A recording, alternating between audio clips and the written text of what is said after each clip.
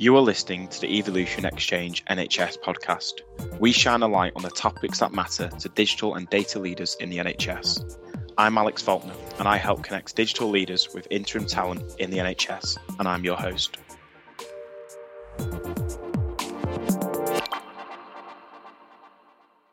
Phil, you're the closest on my screen to the left.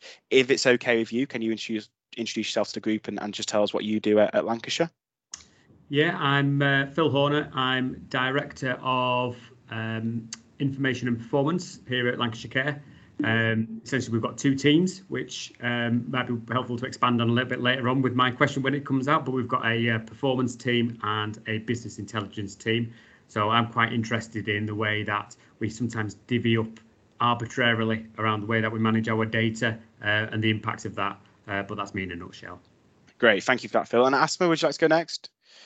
Hi, I'm Asma Nafis. I'm the Associate Director of Business Intelligence for Directly Commissioned Services at Arden and Gem. So I have a central data processing and reporting team, and I'm also responsible for integrated AGEM NHSA teams in the 7 regions. Great, thank you for Asma. Sanjay, would you like to go? Hi, I'm Sanjay Sachdev. I'm the head of data warehousing and reporting solutions. So my team basically sits within the healthcare analytics domain in MSc, but I manage to actually manage 2 different teams, a data warehouse team and reporting solutions team. And that's at Mid and South Essex, Sanjay, isn't it? Yes, sorry, I said MSc, it's a Mid and South Essex. Perfect, thank you for that. And last but not least, Ayub, would you like to go? Hi everybody, I'm Ayub Baya. I'm the Director of Insight and Data Platform for NHS England Improvement. So I am 4 months into my role at NHS EI. And prior to this, I worked at the CSU with Asma, so I was the Chief Data Officer at the CSU, and been working in the data and BI space for the last 16 years, and now leading on the national NHS strategy for how we do recovery. Most recently led the vaccination data architecture across NHS EI and NHS as a whole. So that's my role. Thank you. Thank you for that. All really, really great to have you here. So I'm going to go kick right off. And Phil, I would actually like to go to your question first of all, because I think it's probably the most open and it would probably spark the most debate. So I'll pose it. And then if you want to add a bit more to that, like you mentioned before, that's absolutely fine. So Phil has asked the group, which I think is absolutely fantastic. Are we swimming in data or drowning in data? And that's it. So Phil, would you like to sort of elaborate on that a bit more?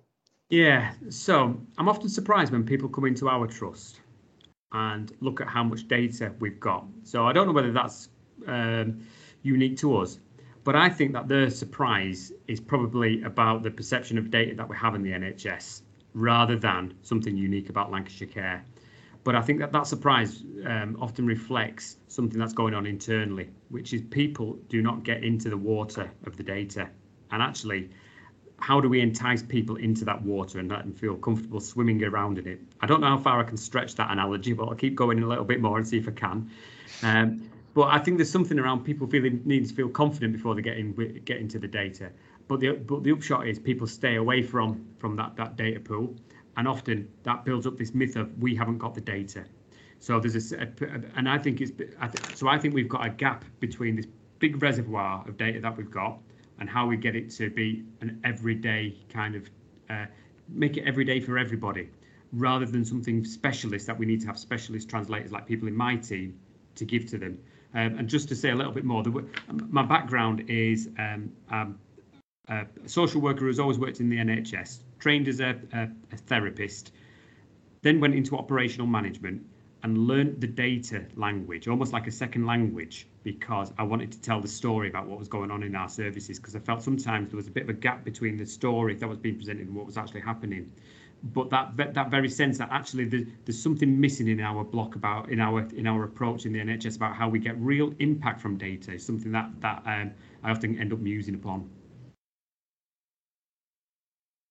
Okay, great. Does anyone add to add to that then? Asper, you look like you were nodding your head there at something. You're on mute, Asma. Sorry, I knew we'd get one of them in today. Get it out of the way first. I was nodding along. So probably similar to yourself, Phil. I came from private practice. I was a solicitor for my sins before joining the NHS, and speaking data was one of those skills that you have to pick up quite quickly. And I think almost in my head, there's three aspects to that swimming or drowning in data. There's the bit around the data teams tend to sit separate from the analytics teams, and then they sit separate from the people who need to use the output to have insight to transact the change. And we struggle as an NHS body to have a common language that flows through. And how we unpick that is one of those conundrums. And I think it sits with the people side. So we know the outcomes that we want, we know the direction we want to head to, but you know that OD wrapper of how do you change behaviours, how do you get three quite distinct teams and skill sets of people working together collaboratively rather than this silo working. I think a lot of it comes in the OD wrapper of how do we get people to behave differently to the way they've always done things. I hope I can see you've raised your hand there. Yeah, I think I agree with Asma, and I'm going to go back to Phil's analogy of swimming and drowning. And I think if you speak to an analyst will tell you that they're swimming. If you speak to a business user, they'll tell you they're drowning and they don't have enough still, even though they're drowning. And I think from that perspective, what that tells us is that the level of maturity in terms of the way we use data and information to drive insight to make decisions isn't well understood.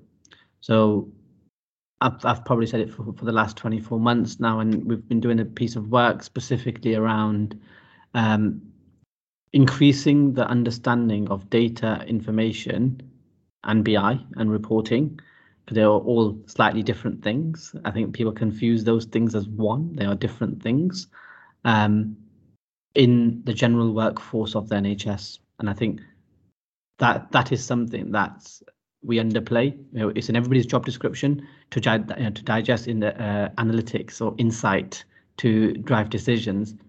What does that actually mean? How are we doing that to make sure that the relevant individuals are skilled up?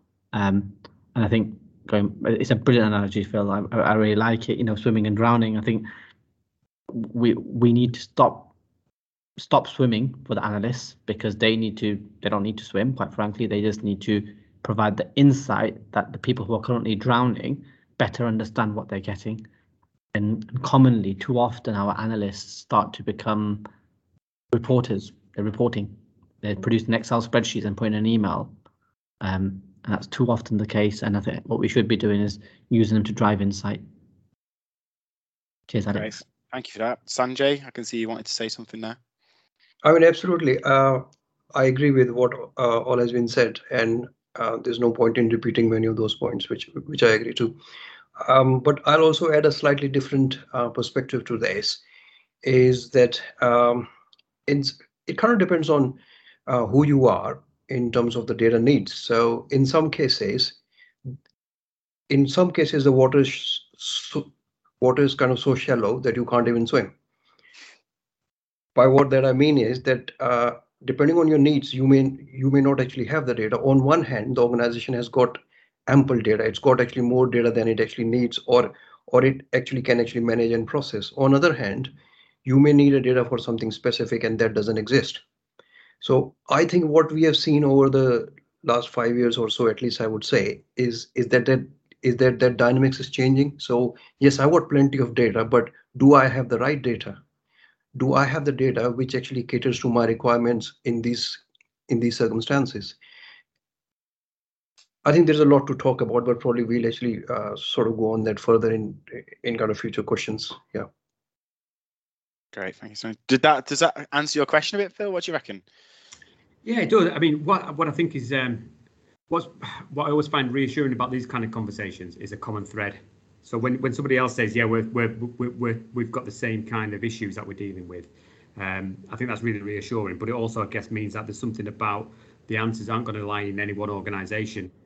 So I think that the comment about the almost about the state of the NHS is really kind of pertinent. About this feels like a cultural thing here, and I think there's something around, for me, rethinking common structures. So we've got our analysts and we've got our BI team within my team, But still, those cultures are really evident, and you know which team somebody belongs in. So I'm really interested in whether that can be broken down a little bit more, so we can start to think about how we blur those boundaries a little bit, and that would then allow us to blur the boundary with clinical services in terms of there's something about confidence and people moving at different speeds.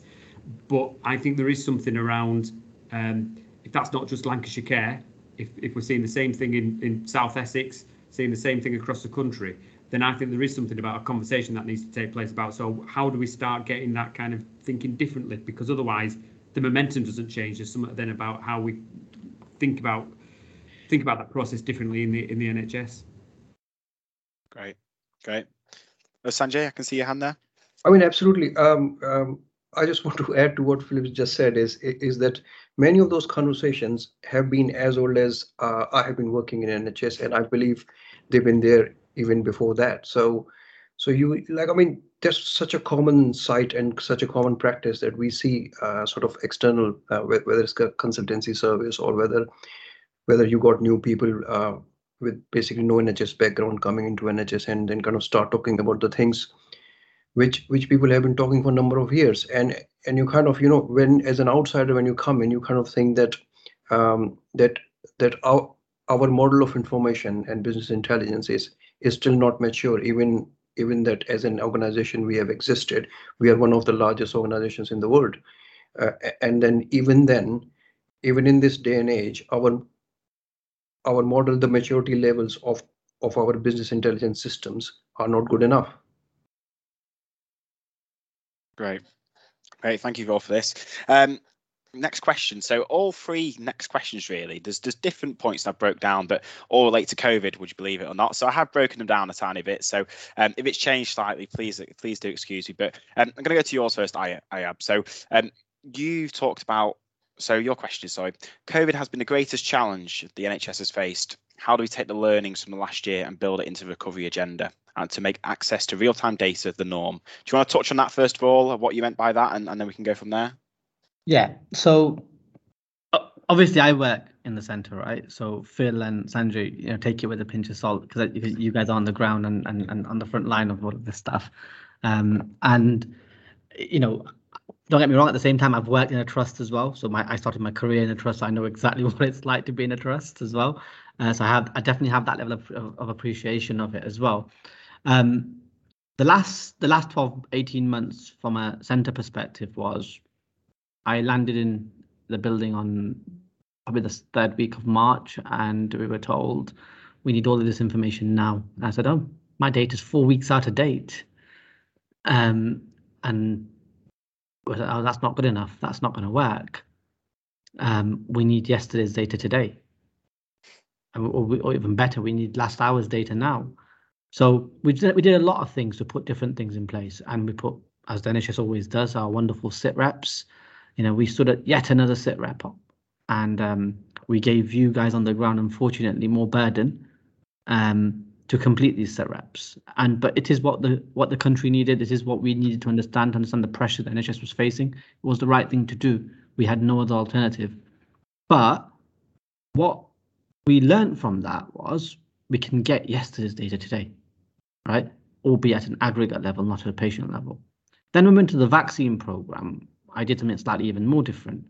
I put a process in place on the vaccine program that we had last hour's data this hour. So every hour I put a process in place that allowed us to have a real-time position, or a near real-time position, for right across the country to say how many vaccines were being delivered. So we learned each time. Now we sort of come to the pandemic, and the pandemic's currently in a sort of semi-wave 3. I'm scared to call this a wave 3, but a semi-wave 3, because we don't know where it's going to peak really yet, and there's lots of stuff going on, and there's this whole recovery agenda that's kicking off at the same time, and the NHS is trying to better understand its capacity, its demand, and its current waiting lists for referred treatment patients. And in that, I find that a lot of the data is still weekly. Theatre management data that we're collecting is fortnightly. I'm not sure how trusts operate at a local level. Phil, I don't know how you guys are doing at a local level, or Sanjay, how you guys are doing at a local level. But some of the trusts that I do know of, and I am working with, are actually implementing newer solutions to actually overcome some of the limitations of their current PAS-based systems, because their PAS and EMR systems have certain limitations that unfortunately mean they can't do everything that they want to do. But what I want to do is I want to move to a different architecture of data. I want to move to an event-based data architecture, which means small packets of data are circling around the NHS at all times, right? And it's not about big batch files being transmitted at the end of each day or at the end of each week or at the end of each month.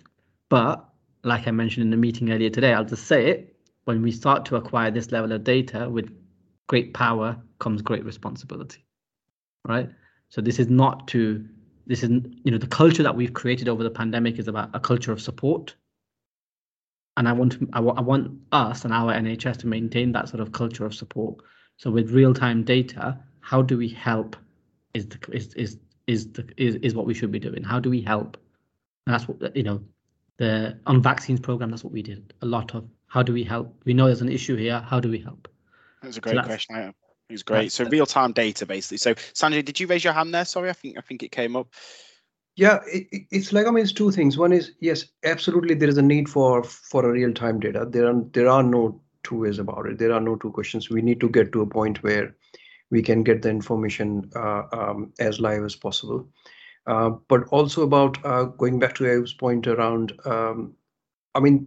that's a terminology I very often use when I'm talking to people about that. What NHS now needs is a transactional data. So, I very often give an example of that. In many cases, the data we manage at this stage is only tells you, like, take an example of that. If you actually visited a restaurant for a meal, so at the moment you are just getting a data which tells you that 2 people went for a dinner. It doesn't tell you what they actually ate. So that sort of transactional data you need. So all it tells you that I had a patient admitted in my hospital, and then this is the treatment we did. So we do have systems which actually which basically capture the information on that particular patient during their stay in the hospital. Problem is, take an example of the OB systems which are used by the hospitals. The problem is that data is not being used in the right intention or in the right way. What we saw in this case, especially during the especially during the surge of the COVID, was that there was a need to actually report on the patients in terms of their NIV status, in terms of their oxygen saturation, in terms of their oxygen usage, because basically that's what the need was. So, it kind of emphasized the point that yes, there is information available, but those channels are missing, which make sure that the information flows through properly and actually gets into the right hand. And also we got to bear in mind that NHS is already stretched as far as resources are concerned. So we have to do it in a very smart way, that we do not put any extra burden on the stretched resources. We cannot expect clinicians. Main job of the clinicians is to actually treat patients. We cannot expect them to actually spend hours or sort of a significant amount of their time in actually capturing that information. We have to find smarter ways of doing that. Asma, I can see you've raised your hand there. Yeah, I guess with all of that, almost the foundations, the premise that makes everything work is having the right technology that doesn't put an additional burden on clinicians and is strong enough to cope with that volume of data flowing regularly, the legal basis and then the regulatory framework that sits around it. So if I reflect on the last 12 to 15 years within the NHS, we've always known what the right thing to do is, but the blocker has been an IG person, and this is why saying this is why you can't do it. And we kind of don't have or haven't seen historically that pragmatism around, and here's a solution. And we did that really quickly for COVID. We turned that around very quickly, and it's almost embedding some of that now going forward, so we don't fall back into old ways of doing things. So the computer, that kind of basis, when I reflect on IG people I worked in the past, it's always a computer says no, rather than this is how you can do it, or this is what you want to achieve, this is how we can do it. That's a really good point. Philip, do you have anything to add from your side of Lancashire things? Yeah, so it kind of prompted a couple of thoughts which are maybe slightly tangential, but I think there's something about what data we're getting, that because I think goes back to Sanjay's point about there's some data which is, did somebody turn up at my restaurant I'd be really confident about very quickly knowing whether somebody turned up or not. But it's the debate about was that steak cooked rare or well done, and that's the bit where I think there's something about at the minute, a lot of our feeding that center beast is done in Excel, so kind of pulling data out of our data warehouse or often manual collation, and it's a big chore for the teams who are doing it. But I think there's a benefit to it in terms of data quality, in terms of really kind of questioning before we hit send around some of the validation. For example, an outbreak. Was it an outbreak? Were the two cases connected or just coincidental? As an example of some of the stuff that we've been reporting on a daily basis, and it prompts a debate within the incident room about wanting to understand that. So we're really confident about that data, and there's often a worry for me about a high degree of automation. About, do we often assume that data is correct? Actually, when we look at it afterwards and validate, there's other points and nuances that the data isn't sophisticated enough to collect. At a trust level, there's implications to that. If that becomes part of a national story and narrative and decision making, that would be amplified. So I suppose it's just, I'm interested in other people's thoughts about that, whether other people are absolutely confident about the data that comes out from an automated process, or whether other people share those kind of concerns. Aya, would you have anything to add to that, as it was your question?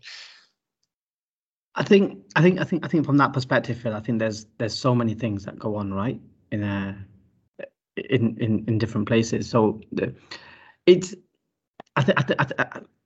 if you think about all of these things, right, they stem back to what you said right at the beginning, Phil, in terms of swimming and sinking, right, or drowning, rather. I think was your word, right? And for me, that still stands, right, in a lot of these things. And I think when you come back to the data that we're talking about here, I'll give you an example. There's one trust. I won't name the trust because it's not fair on the trust that I named them. But there's one trust that we're working with, and they're a medium-sized trust. I'd say they're not a small trust, they're not a large trust, but they're a medium-sized trust in a big health economy, in a big ICS with about three other trusts in that health economy as well, and their processes internally, their EMR system, doesn't always do everything that it needs to do, and therefore they have to supplement it with warehouse-based processes, with other tooling that sits on top of it, that actually is allowing them to drive workflows and business decisions and validation of waiting lists, etc., in a different way. And I think that tells us that we at this time don't have the correct infrastructure in place at the ground level, and we are still facing some challenges in making sure that we're able to address some of these things. Sorry, I didn't mean to interrupt you there. Sanjay, did you put your hand up then? I mean, I just wanted to add like one of the reasons that why organizations actually end up sort of putting in these interim or kind of placeholder or sort of a semantic layers or like kind of these kind of solutions is because let's not forget that at any given time we are dealing with disparate sort of varied systems in terms of their functionality, in terms of their age, when they were implemented. Many of the softwares currently used in NHS have actually ran out of the support contracts years and years back, and they're still being run. They're still being sort of in a better way or not being actually maintained by the trust local teams, sort of the local IT teams or local software teams. They are actually trying their best to maintain those, and that causes the issues of interoperability between the systems. Then what we do is that we I mean the pressure organizations would have from like NHSI or E. So you have to come up with the solutions which kind of in all best intentions are put together as a hybrid solutions where I need to do something about it, but I do not have time and resources to actually sort of create something which should be created in an ideal world, but I have to find ways of actually overcoming the problems I have at this stage. So then you end up with in many cases, you actually create a temporary solution, and those temporary solutions have been in place for years and years now because we never revisited those. Asma, I can see your hand raised there. Yeah, it's that piece around efficiencies at source rather than local fixes to resolve. And it's quite ironic. I was reflecting on this. So you might have physical estate within a trust that is no longer fit for purpose for what it was originally designed for, because services have evolved, and then you get capital investment in that way. Technology moves so quickly, the focus on investing in the tech within trust. So, our mobile phones through work are upgraded every 2-3 years, but the past systems will sit there for years and years. And there's something is around a reconfiguring about the thought process and where the investment of money should go. Yeah, it's a really good point. Thank you all for that. Right, we'll move on. Just conscious of time. So, Asma, I'm going to go to your question now. As I said before, all last 3 questions were all about COVID related, so I'm going to spin them off a little bit. If that's okay. And I think the first line of that question is a good one. So, Asma asked, "What is the key learning from the preceding 18 months?" So, Asma, do you want to sort of maybe tell us your key learning and sort of expand on that, and then we can hear the rest of the groups? So I think some of what I wanted to draw out with this question was, I guess a lot of the key learning we'd agree on, the piece around kind of collaborative working, using digital platforms, data sharing, true system working that we haven't had before, the breaking down of some of the bureaucracy that sits around, virtual clinics. When I was AD of contracting, we spent 3 years trying to negotiate and got 100 virtual clinics for the following year out of our provider. And now we're in a different landscape where the majority of things were done virtually for the last year.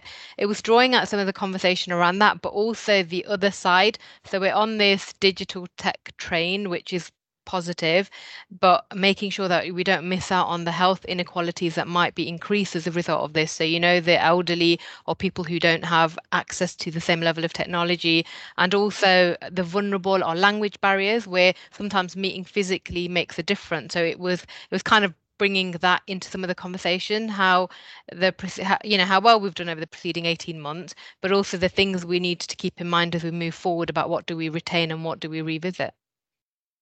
Great. Does anyone add to that? Sanjay, you look like you were shaking your head there. Have you got something to say? I mean, I absolutely agree with those points. And honestly, as I said at the start of the conversation, that many of these conversations have been going on for years in NHS. So then you think that why don't we do anything? Like basically why we are not doing anything about it? And but this the constant firefighting, the constant battle to actually sort of go and do what is needed today actually kind of leaves us unprepared for tomorrow. And honestly, I've seen actually things going from bad to worse, I would say. I mean, I'm not particularly talking about my organization as such, but you kind of get that sort of feel in NHS is that now. I mean, basically there were times when particular job was actually done by 2 people. Now the expectation in NHS is that same level of job would be carried out by a single person. And so because we are concerned on resources, because we are concerned on sort of resources, whether it's financial, human resources, system, the architecture is actually getting older by the day. There are basically we are lagging behind in adopting the new technology. And yeah, so there are so many factors which actually have a direct or an indirect impact on what we see then actually daily basis we have to deal with. Great. Aya, from your perspective, because obviously, your central perspective, what's your views? I think going back to Asma's question, I think from my perspective is, if we put our mind to something, we can do it. I think that's what we've learned, right? Probably echoes what Sanjay just said as well, right? And I found that we can achieve more together than without each other, and we're not that far apart. Absolutely, yeah. One of my first challenges at the start of COVID was the National Incident Control Center gave me a problem of, there's all these spreadsheets flying around recording deaths. I thought, oh my God, we're never going to know what the death numbers are if the forecasts are true, because we want to control this. So in 3 days, we implemented a solution that basically put an electronic system in place called CPNS. And we rolled that out to every single trust in the country, acute mental health community, to make sure that we were able to factually capture COVID patients who were dying in hospital. And we did that, in probably a tenth of the time that it would have taken us in ordinary days. And how did you do it, Ayub? Was it pure manpower? Was it pure just get it done? Do you know what the thing was? There was a willingness from the trust to accept it very quickly. There was immense amount of commitment from our people, right? And our people felt it was their sort of moral duty to do this because actually we had to do something, right? And finally, we were empowered because we were in crisis mode. We were in total crisis mode. People were asking questions that we could not answer at that point. And but what it proved was we did something at a speed that was never before possible. And I've lived by that all throughout the last 12 months as a result of it. And I've just basically talked about it all the time and said, guys, we did it. We can do this. We can really do this. We don't need to dance around the handbags. If we disagree, let's disagree. It's fine to disagree, right? But let's have it out quickly and move on from there, right? Not dance around the handbags and we'll come back next week and we'll talk again the week after. And 2 months later, you're still talking. That's the old world, right? I don't want to go back there. I really don't want to go back there. That place daunts me. I'm daunted by that place and haunted by that place. And I hate it. And I really don't want to go back there. I want us as a wider NHS to learn from this, to make sure that actually we can take this stuff forward and work much more collaboratively, much more closer, and be more trusting of each other like we were over the last 18 months. Great. Thank you, Ayub, for that. Asma, I can see you've raised your hand there. Yeah, I think the key word there is that empowerment, because as a NHS body, we've got the very skilled, very clever people who can come up with the ideas as you've just demonstrated, but it's the empowerment, the being able to go away and get on with it. And it's one of those that if I think about the big change I've seen in behaviours around me over the last 18 months, we've gone from let's go away and we need a bit more information to make a decision and we're 3 months on, to people taking the stance of, unless I'm told otherwise, I'm going to do X, Y, and Z. And the chances are you're not going to be challenged because it's the right thing to do, and then you move forward. But I think we've got some amazing people working within the NHS. It's just empowering people to transact some of the changes that they know need to happen. Great, thank you. And Phil, would you like to add anything on this point, just from your perspective? I think I'd just reinforce and kind of push a little bit further Ayub's point, really, which I think is that what we've learned is that culture has changed, and data and information doesn't exist in a vacuum. It's always shaped by that culture that's around it. And the culture that shifted has been, I think, that it's felt more like the focus has been the NHS as a kind of body, rather than our own local kind of I guess focus. So that's what shifted. So I guess for me, the thing that needs to, my reflection would be maintaining that culture is what's needed if data is going to have the biggest impact. And it feels like that is the direction of travel, which I think is really positive. Great, thank you all. It's really interesting to hear all your points, and it's some of it's the 18 months that we've had is it sounds like an absolute challenge, and hats off to all of you. So Sanjay, I'm moving on to your question now. Again, it's a bit similar, but obviously because I know COVID would have been a topic of discussion, and I purposely didn't come back to you and say can we change questions, because I knew that would be a drawing point. But I have picked out a bit of the questions, Sanjay, which I think we've not probably spoke about or not in too much detail. But I will read the full question and then I'll pick out the bit which I think would be quite a good discussion. So Sanjay said, there has been a rush in getting more data and manage things differently over the last 18 months or so to help the healthcare sector manage the pandemic efficiently. How much of this change is sustainable in the long run? And will this bring a permanent shift in the data information management paradigm, or will we be very quick to forget the lessons learned from the past? So quite similar to what we spoke about, but Sanjay, do you want to just add a bit from that? So do you think maybe we could go around and ask each of us, do you think we'll be going back to that shift, or is this now the new future within the data and information services teams? I mean, I think my sort of question very nicely starts where the conversation just ended. Agreed. That in terms of that, yes, we have seen a shift in the culture. We have seen an improvement in the sense of belonging when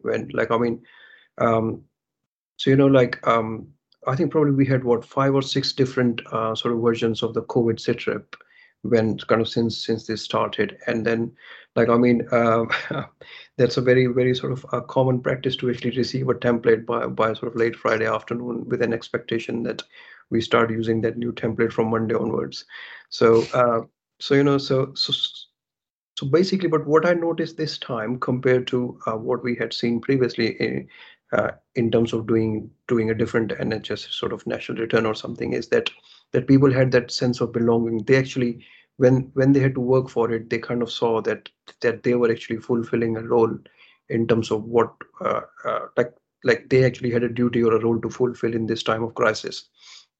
So that kind of raises the platform or the level at which we are used to working. So I think going back to Ayu's point is that there are no two ways about it, that we have seen, or like basically we have seen over a period of 18 months that that we can work together if we want, and there is definitely a big benefit in actually working together.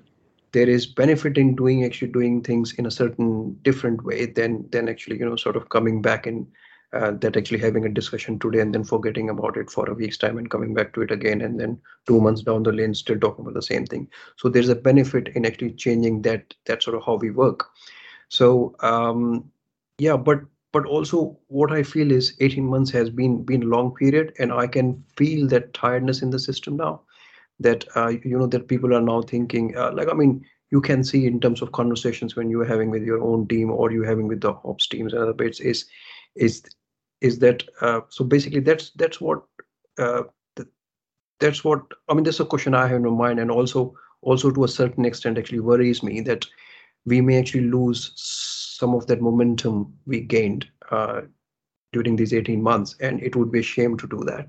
And obviously it's not sustainable to the same level, but I hope we'll be able to retain a large part of that going forward. Asma, what are your thoughts? I'd agree with everything Sanjay said, and I think that I agree with you about people being tired, and we've created this industry and extra capacity for addressing a crisis situation. But how do we bring some semblance of normality without losing the momentum? And some of it comes from we have to do that reflective bit. So we've been on this rat race, and there's a risk that we carry on. But we need to stop and stock take. What were the bits that worked really well that we definitely want to continue? What were the bits that served a purpose during a crisis but actually can be stood down now or can be done in a more efficient way? Because I think everything comes down to sort of reviewing, reflecting, and then doing things in the most efficient manner. Because if I think of my own life outside of work and everything that I juggle, it all works because I compartmentalize and I reflect, and the most important things float up, and I do them in the most efficient way. And that should be like a model that's applied to every situation. So I think one of the key things is going to be now having that time to stock take about the things that absolutely should remain as they are and the things that we need to revisit and slightly tweak to make more efficient. I hope I can see you. Raise your hand. Thank you for that, Asma. I think Sanjay's spot on, as is Asma, in what they say. I think we've got to that. I hope we don't go back. I really don't, right? And there's been this natural transformation. We've had so many different transformation programs with the NHS, right? What COVID single-handedly has achieved. It's horrible to say that, right? Because there's so many people who have died, and personally, my family's been impacted probably more than most, unfortunately, with the deaths that we've had in my family. But from an NHS perspective, it's galvanized the workforce. It's galvanized transformation and change. It's sort of expedited digital transformation, data transformation, analytical transformation, and data and analytics is the heart of decision making. Talking to national directors within NHS England Improvement, everything's information and data driven. It is so information and data driven. I think hand on heart, I can genuinely say that in other organizations that I've worked in prior to this, we sort of said we were data driven. We said we were using the data and analytics to drive our decision making. but really we weren't, right? And that might be unfair or untrue, Phil and Sanjay, for your organizations, and Asma for yours, but genuinely where I've worked in the past, that's not been the norm. However, over the pandemic, I have seen that shift. I have genuinely seen things, as Boris would say, we're going to be guided by the data. I can't speak for Boris, obviously, and the government. But I can genuinely say that the parts of the NHS that I've been working with, data has been the key thing that's driven it. And to be fair, that's what we've led the government with as well, and how we've advised the government. And I think it's been massive. It's been a massive impact. Thank you for that. How long, if obviously this awful tragedy of COVID, but if COVID hadn't have hit, how long do you think it would have been to actually take us to get to where we are now in real NHS years? Is that even, could you answer that or give you an idea? I think we were on that journey, right? But that journey wasn't fast moving. So I couldn't. I'd love to say we'd have been there in 5 years, but then National Programme for IT would have had us there in 2010 if that was the case. Yeah. And you know, that failed. That didn't work. And then we tried other things. That hasn't worked. We've been improving gradually. We've been getting better at the tech that we've been using. And then going back again to the first point about knowledgeable data and analytics users is still a key thing. And I think over this period, people have come some way to do better, right? But there is still a steep learning curve that we need to overcome with the wider NHS workforce who are not data or analytics or data science professionals. Great, thank you. I'm just going to come to Phil, you first, and then I'll come to you, Asma, because I think Phil raised his hand. Yeah, so the question that kind of jumped into my head from Sanjay's question was not so much are we going to go back, but what do we need to do to maintain what we're doing? Because I think we can't go back really. And I think for just picking up on your point, Ayub, about provider land particularly, I think we've definitely come along. I think that we're on that journey around data use, but they need to be kind of on the ball around not knowing what's coming next in terms of pressures meant that the ask of our data teams has increased massively over the last 18 months. But that does put a pressure in, which I think what reflects what everybody else was saying. So picking up on Asma's points, I think the questions are what more is needed, as well as kind of, I think there is something about what can we let go. But ultimately, I think there comes a point of what's the technical solutions that need to be in place to make this sustainable. And also what are the kind of human capacity, what are the staffing solutions that need to be in place to make this sustainable? Because I don't know about other people, but my team are working their socks off at the minute, really, really hard, but not in a sustainable way. And 18 months down the line, that's starting to impact on people. So I think there's something around what are the technical solutions that are needed to take pressure off them. But then equally, how as an organisation, not just us as a trust, but the NHS, how do we start having that conversation about what's a sustainable model for that?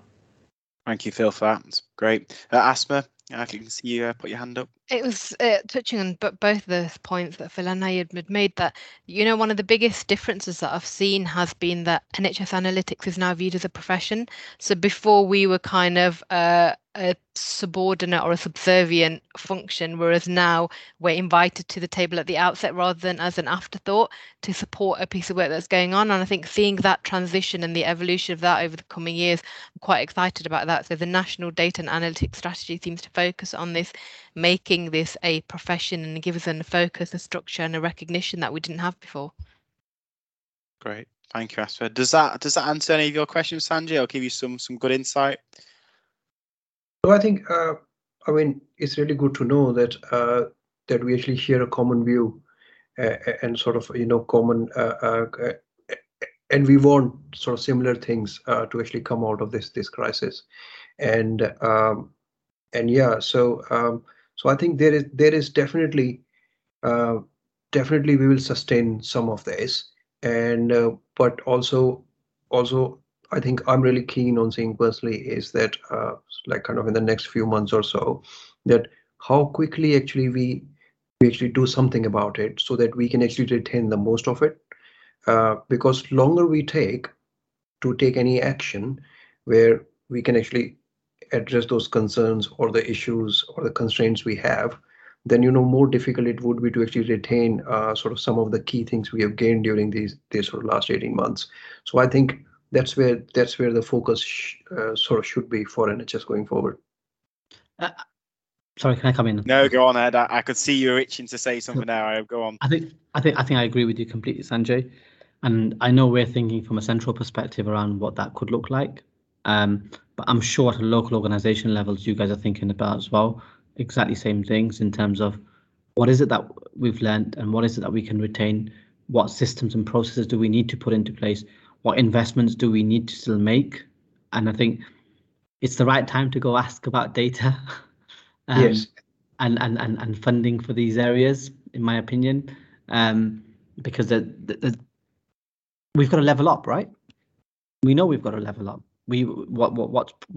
What's been proved over this period is we don't have the correct systems in place that we need, right? And we need to level up. And the level of investment that needs to be made needs to be not, oh, this is a 6-month or 12-month investment bid. It's a multi-year program. And it's a continuous investment cycle in this area to make sure that we're at the forefront of all of this. And there's some brilliant private sector case studies that I would encourage you to go look at in terms of what they've done in private sectors, in different types of organizations, where I think there's some really valuable things there. And I'm happy to pick that up with you offline if that's helpful. I think there's massive amounts of learning, but there's continual investment. Data, let's not call data oil. That's not the right thing either.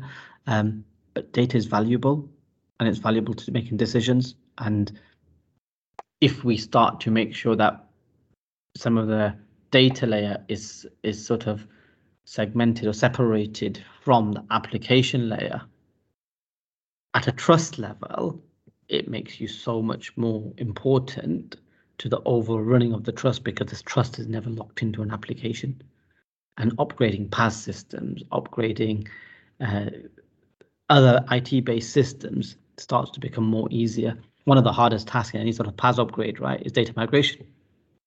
Absolutely, right? I don't even want to think about it. I'm sure you are from your recent merger. But that's if you separate the data layer from the application layer, suddenly you start to get more possibilities.